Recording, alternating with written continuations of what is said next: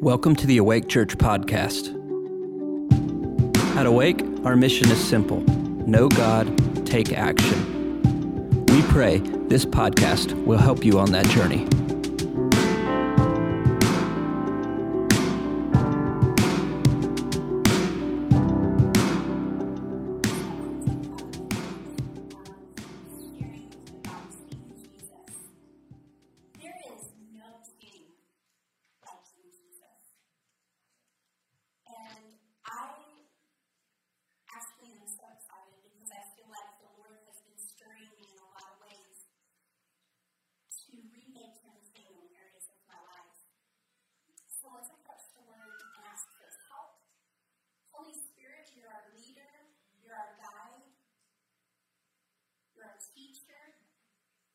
And we want to learn what you want to teach us tonight. I ask that you make my few words known, and that everybody under the sound of my voice, watching online, would receive something directly from your heart to theirs. That there would be words of encouragement, redirection, hope. And Jesus, we want to know you better. So that's why we're here. We open up our heart, we open up our ears, open up our eyes to see sharply what your word is going to show us. In Jesus' name we ask this. Amen. So it's really interesting. If you look for Jesus, you're going to find him everywhere. You're going to find him in every book of the Bible. You're going to find him in Genesis as the creator, the word, the breath of life. You're going to find him in Exodus as the Passover lamb. You'll find him in Leviticus as the high priest. You'll find him in Numbers as the fire by night, the provider, the healer. It's where Moses lifted up the pole with the serpent on it, and he saw a picture of healing. In Deuteronomy, it's interesting, I got stuck there for a while, because it really shows us how the Israelites, their failure to keep the law. And yet we know that Jesus was going to be the fulfillment of the law. And as I was stuck in Deuteronomy for a while, I went to Deuteronomy 18, and it's Moses prophesying about Jesus. And this is what he says: God will raise up a prophet from among them, and God will put his words in the mouth of that prophet, and he will tell them everything God commands them to do. And as I was stuck there, this is one of those rabbit trails. I didn't know, but Deuteronomy is quoted more in the New Testament than any other book. Over 90 times it's referenced. And the temptations of Jesus, or when Jesus was in the wilderness tempted by the devil, he quoted Deuteronomy 3 times. And so I started really getting on a rabbit trail. I was like, oh no, King Jesus, get back here. So it's just really interesting to me that because he's the fulfillment of the law, that we would see that the law was failing for just humans in Deuteronomy. In Joshua, we'll see Jesus as the captain of the Lord's army. In Judges, we'll see him as Israel's guard. In Ruth, we'll see him as the kinsman redeemer. And as I was going, I thought, gosh, this is going to take a while. I'm going to do all 66 books, and I'm supposed to be talking about King Jesus. So then all of a sudden I started meditating on, have you heard that song, 1,000 Names? Phil Wickham wrote it. And it's so good. It says, he's maker and healer, bondage breaker, rock of ages, Lord, servant, son of man, lion of Judah, risen lamb, bright morning star, second Adam, Yahweh's glory, death defeater, ocean parter, Jesus, Messiah, King. And there's many more. But what I know to be true is if we did not need all of those things, then he would just be Jesus. But I feel like we know him by so many things. He represents himself in so many ways throughout the whole scripture because we have need of a bondage breaker. We have need of a God who will part the ocean. We have a need of somebody healing our bodies. And I just think that sometimes we can think, wow, this can just be so much to take in, and he's really all these things. And as I was sitting with that, just again meditating, have you noticed when you meditate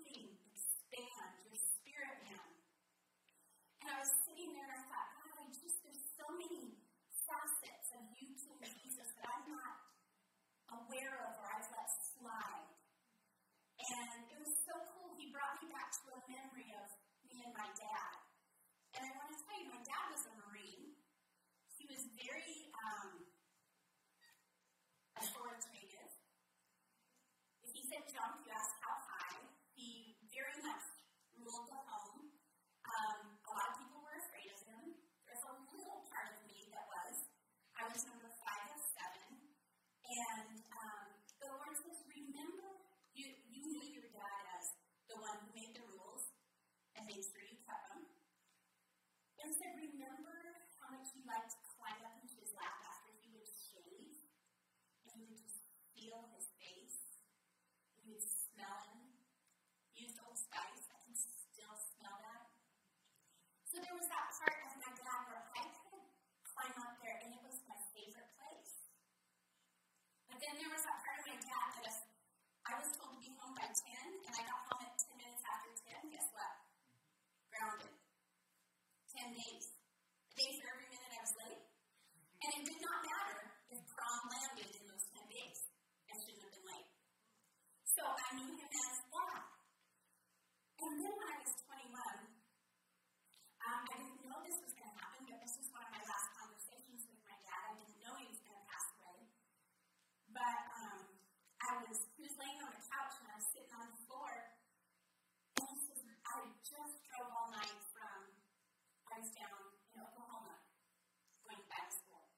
And my brother and I had heard our dad was sick, so we just said, let's go home. And we just hopped in and drove straight through. And he was laying on the couch, and I knelt down and was talking to him, and he said, oh, Beth, have you met that special someone? I said, no, Dad, I haven't. And so there was this part of my dad again that was just so near and dear to me. And when the Lord was just reminiscing with me about that, he goes, that's what I want people to know about me. A perfect Father, a God three in one that has so many facets, and he wants us to know him in all the ways that he offers. And I feel like personally, sometimes we get so familiar with Jesus, who's just our homeboy, and he's our buddy, and he wants to be our friend. The Bible says he's a friend that sticks closer than a brother.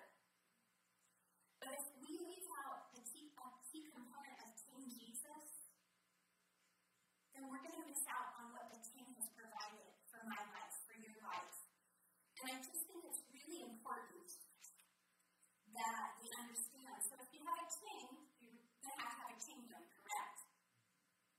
So if we define kingdom, we can say it's a country, it's a state, or a territory. It's ruled by a king, or in the natural, sometimes by a queen.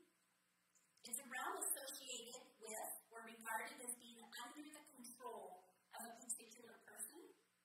It's a spiritual reign or authority of God. It's really dominion or rulership. So let's go to Psalm 24:7 and see what the word says. I really want to show you where the Old Testament foretold of a king coming. It let us know. Be on the lookout, there's a king coming. There's plenty of scriptures. I've only picked out a few. Psalm 24.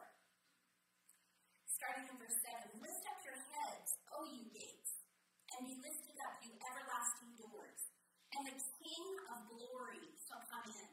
Who is this King of glory? The Lord strong and mighty, the Lord mighty in battle. Lift up your heads, O you gates, lift up, you everlasting doors, and the King of glory shall come in. Then if we turn over to Psalm 89, verse 27, also I will make him my firstborn, the highest of the kings of the earth. Here we know that he's just not another king. He's going to be the highest of the kings of the earth. And I don't know about you, growing up in America, kings, kingdoms, the most I've seen it is on Hallmark shows. Studied it in history and things like that, but it seems so removed.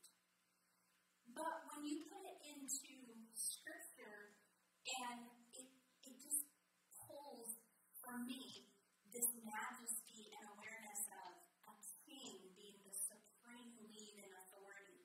And he said, I'm going to make my firstborn the highest of the kings on the earth. Then if you turn over to Isaiah, this is the one for the season, most definitely. And you're going to be very familiar with it. Isaiah 9, starting in verse 6. For unto us a child is born, unto us a son is given. And the government will be upon his shoulder, and his name will be called Wonderful, Counselor, Mighty God, Everlasting Father, Prince of Peace. Of the increase of his government and peace there will be no end. Upon the throne of David and over his kingdom, to order it and establish it with judgment and justice, from that time forward, even forever. So here we see the prophetic saying, unto us a child was born, and it's telling us what to expect when this happens. And it's really interesting that word government there means entitlement to rule. And it's telling us that a king is the one who rules. And it says the government is going to be on his shoulders. That entitlement to rule will be on him. And there will be no end to that. And I feel like that's really important that we understand that that's a part of King Jesus, his assignment, what he establishes in his kingdom. And it says his kingdom will have no end. And it's important for us to realize that God cares about how things are ruled. And if you're a king over a kingdom, the governmental rule is a part of that. And that is part of what Jesus carries. It's really interesting, too, that if you think about this, unto us a child is born, unto us a son is given, he left majesty. He left glory and took on humility. He took on humanity. He humbled himself, the Bible says. He took on the form of a servant and came as a man. In Philippians it says, therefore God also has highly exalted Jesus and given him the name which is above every name. So I want to be changed by rehearsing what Jesus did. What it cost him to take on humanity so that you and I would be a part of his kingdom. So that we could have a family and have God be our Father. But what he did was he left glory and took on humanity so that we get to have him. I don't know about you, but we're the winners in this. We got the best part. Daniel 2:44 talks about his kingdom, and it says his kingdom will endure forever. Daniel 7:14 says his kingdom is one which will not be destroyed. It's a promise. God said, my kingdom will not be destroyed. Zechariah 14:9, and the Lord will be king over all the earth. Zechariah 9:9, behold, your king is coming. He is just and having salvation. He will be riding lowly on a donkey, a colt, the foal of a donkey. So interesting, again. We have a prophet telling us what's going to happen to King Jesus. But it's not as people would expect a king. He's going to be riding a donkey, and not just a donkey, the colt of a donkey. So let's turn over to Matthew 21, where we see the fulfillment of this king. I just love how we can say, this is going to happen, and here's where it happened. Matthew 21:1-5. This is called the triumphant entry, and this is where Jesus, now when they drew near Jerusalem and came to Bethphage at the Mount of Olives, then Jesus sent 2 disciples, saying to them, go into the village opposite you, and immediately you will find a donkey tied and a colt with her. Loose them and bring them to me. And if anyone says anything to you, you shall say, the Lord has need of them. And immediately he will send them. All this was done that it might be fulfilled, which is spoken by the prophet, saying, tell the daughter of Zion, behold, your king is coming to you, lowly and sitting on a donkey, a colt, the foal of a donkey. What I love about this is we should not question that he's king. That he's King Jesus. But how does that translate into my life? How does that translate into your life?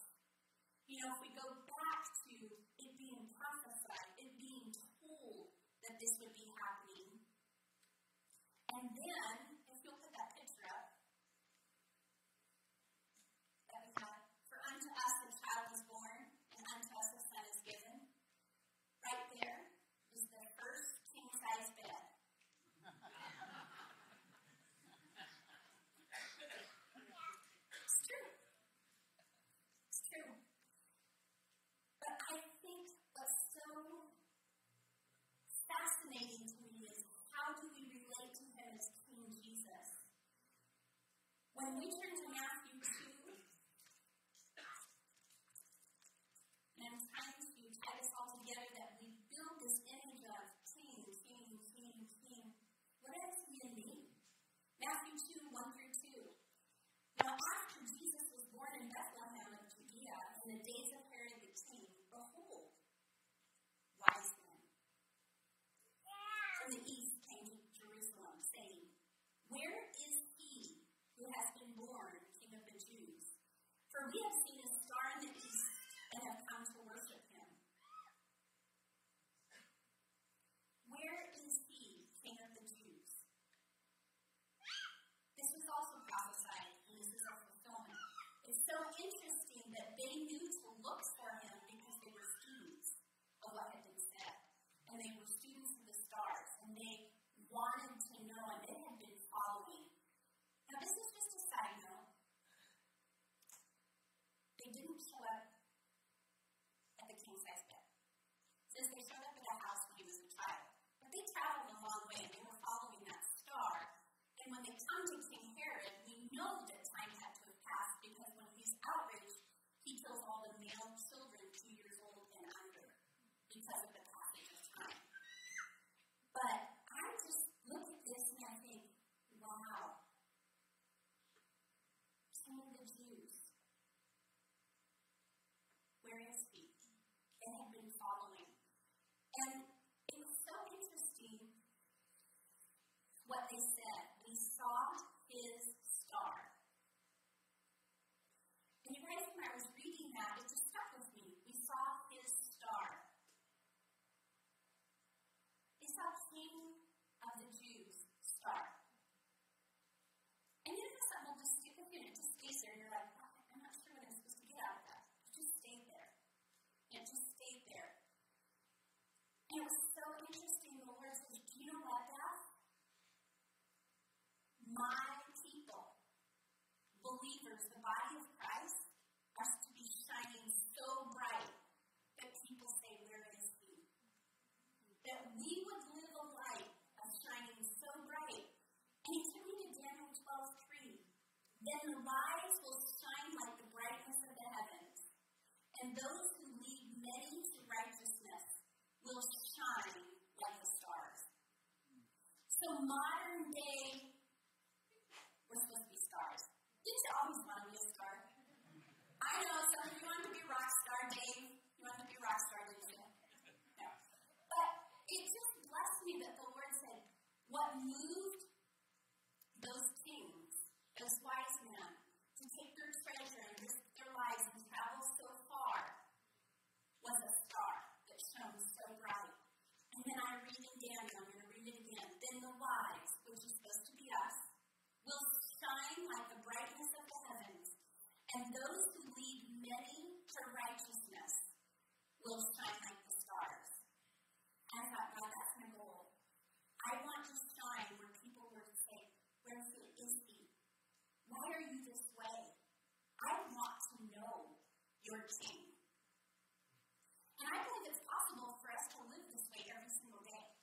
I believe it's possible to be in line to get coffee, and I've had people say, where do you go to church? And I haven't said anything about church. But then what I realize is when people feel the presence of God, they connect it to church. And we want to connect them to King Jesus. So, I know this will probably come later in the series, and there's a lot more to talk about King Jesus, but I will tell you in Revelation 19, this is how we know he's King of Kings. It says it's written on his robe. Did you know that? And on his thigh, he has a name written, King of Kings and Lord of Lords. I have known children using that scripture to try to get their parents to say yes to a tattoo. Well, Jesus has it written on his thigh, King of Kings. So, I'm not saying that they should use that, but we'll see.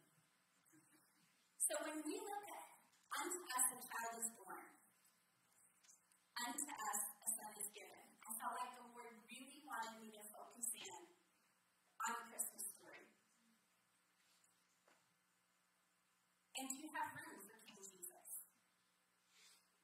If you're here, more than likely, you know him as Savior. You've encountered him, you know you had a need, and you said, yes, I want him. More than likely, everybody's here.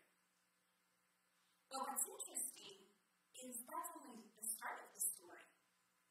And I put myself back into the story of seeing Jesus becoming human so that we could become family.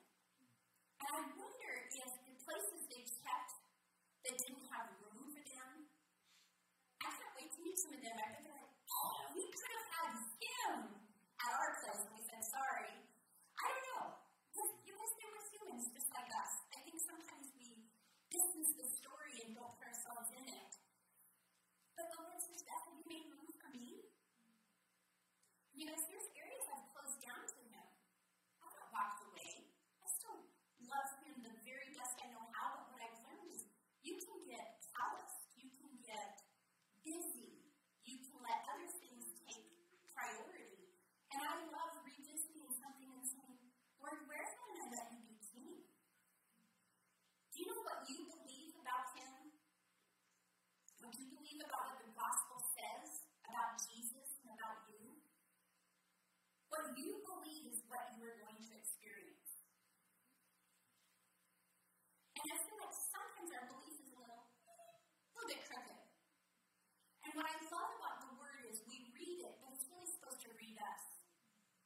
To me, it's a lot like going to the doctor and getting a checkup. I remember one of my last checkups. The doctor said, so Beth, have you been exercising? And you guys, it had been the longest time in my entire life that I had not exercised. And I'm like, not really. Take the dog for a walk once in a while. And he looked at me and goes, you set the bar really high, didn't you? I left there. I didn't feel condemned. I didn't feel put down. But within 2 weeks, I joined the gym and I started working out. And I feel like that's what the Word of God is. It reads us. Sometimes it locates us. And so I'm asking, from now until wrapping it up in a few minutes, where are you not letting Jesus be king? Because if you don't put value on the truth of what he says, you're not going to get the benefit of his kingdom. It's interesting because we know that it says the kingdom has come to us, the kingdom is in us, the kingdom is yet to come. Go figure. All of that is true. And all parts of it is true. But he only gets to be king. He clearly said to me, Beth, I only get to be king in the areas that you submit to me. When you put it under my rule, you put it under what I've asked in my word. When you let go of what I've asked you to let go of, then I'll get to be king over that. I am not diminishing his power. I am not diminishing that he's the Lord of glory. I'm saying in my own personal life, if I'm not letting him be the first, be the most high. Maybe for you, let's just look at some areas. Is it in your marriage? Is it in your business? Is it with your children? Is Jesus king in your relationship over your children? Or are your children ruling the house? Is Jesus king over your career? Do you regularly say, you're ahead of this? What do you want? What do you want to change? How about over your money? King Jesus, you own it all. I take nothing with me. Queen Victoria, I had heard it said of Queen Elizabeth, but that's wrong. It was her great-great-grandma. Queen Victoria so loved Jesus that she had said, I hope Jesus comes back in my lifetime so I can lay my crown at his feet. Which I thought was really powerful, even though her crown wouldn't have gone with her, right? But the idea of her knowing how valuable Jesus should be in all of our lives. And I feel like we don't always let him rule and reign. Sometimes we settle, I'm saved, I'm going to heaven,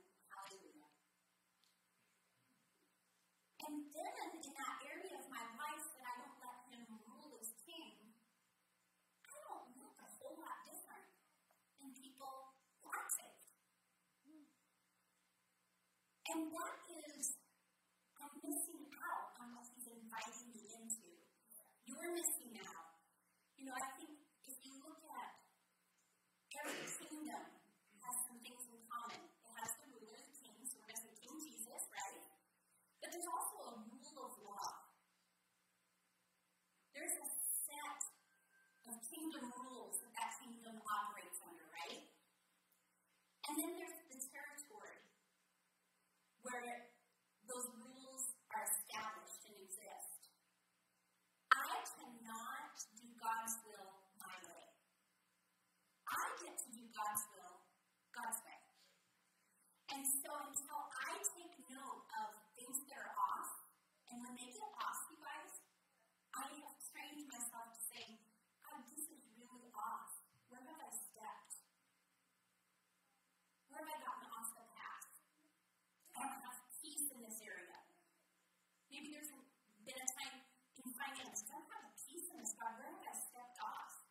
And he'll say, you haven't involved me. I still wrote a check, gave to the church, whatever. But I didn't use my faith. I wasn't saying, Jesus, what else do you want to do? You're the king of my finances. What is it that you see?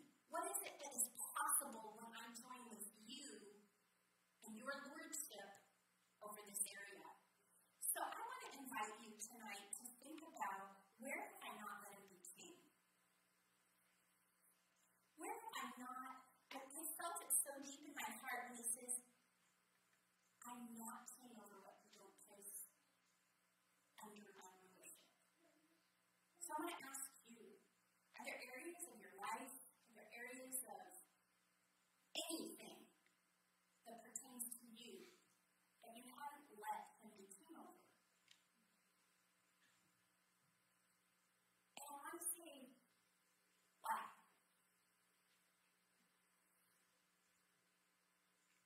Maybe you've been locked in a season of grief. Do you know who must be king over that? And he says that we will mourn. And he says he'll comfort those who mourn. But then in his kingdom, he says, we do not grieve as those with no hope. So there's a kingdom set of rules for that. Or maybe you're lonely. Sometimes the lonely in families. But guess what? You can get off in loneliness and you can become a victim. And you're no longer under King Jesus' rule for that area. And I have found such freedom in just, when I say continually, I mean daily. Like it's sometimes a couple times a day. Jesus, is there any area of my life that I'm leaving alive? Is there any area of my life that I'm holding on to and not letting go? Because I've lived enough life with God to know anything I hold on to and keep from him, I will lose. Everything I let go of and lay at his feet, I win. It might not be what I want. He may ask something of me that I have zero desire to do. And you know what I've learned? You can trust Jesus in that. And you can say, God, the Bible says you are at work within me, both to will and to do your good pleasure. Would you give me the will to want to do the thing you're asking me to do that I don't want to do? My honesty is freeing, but just because I'm honest doesn't mean I'm right. And a lot of people feel that. God will say, this is where I want you. Follow me. If you allow him to be king over things you've held back, your expectations are going to change, your behavior will change,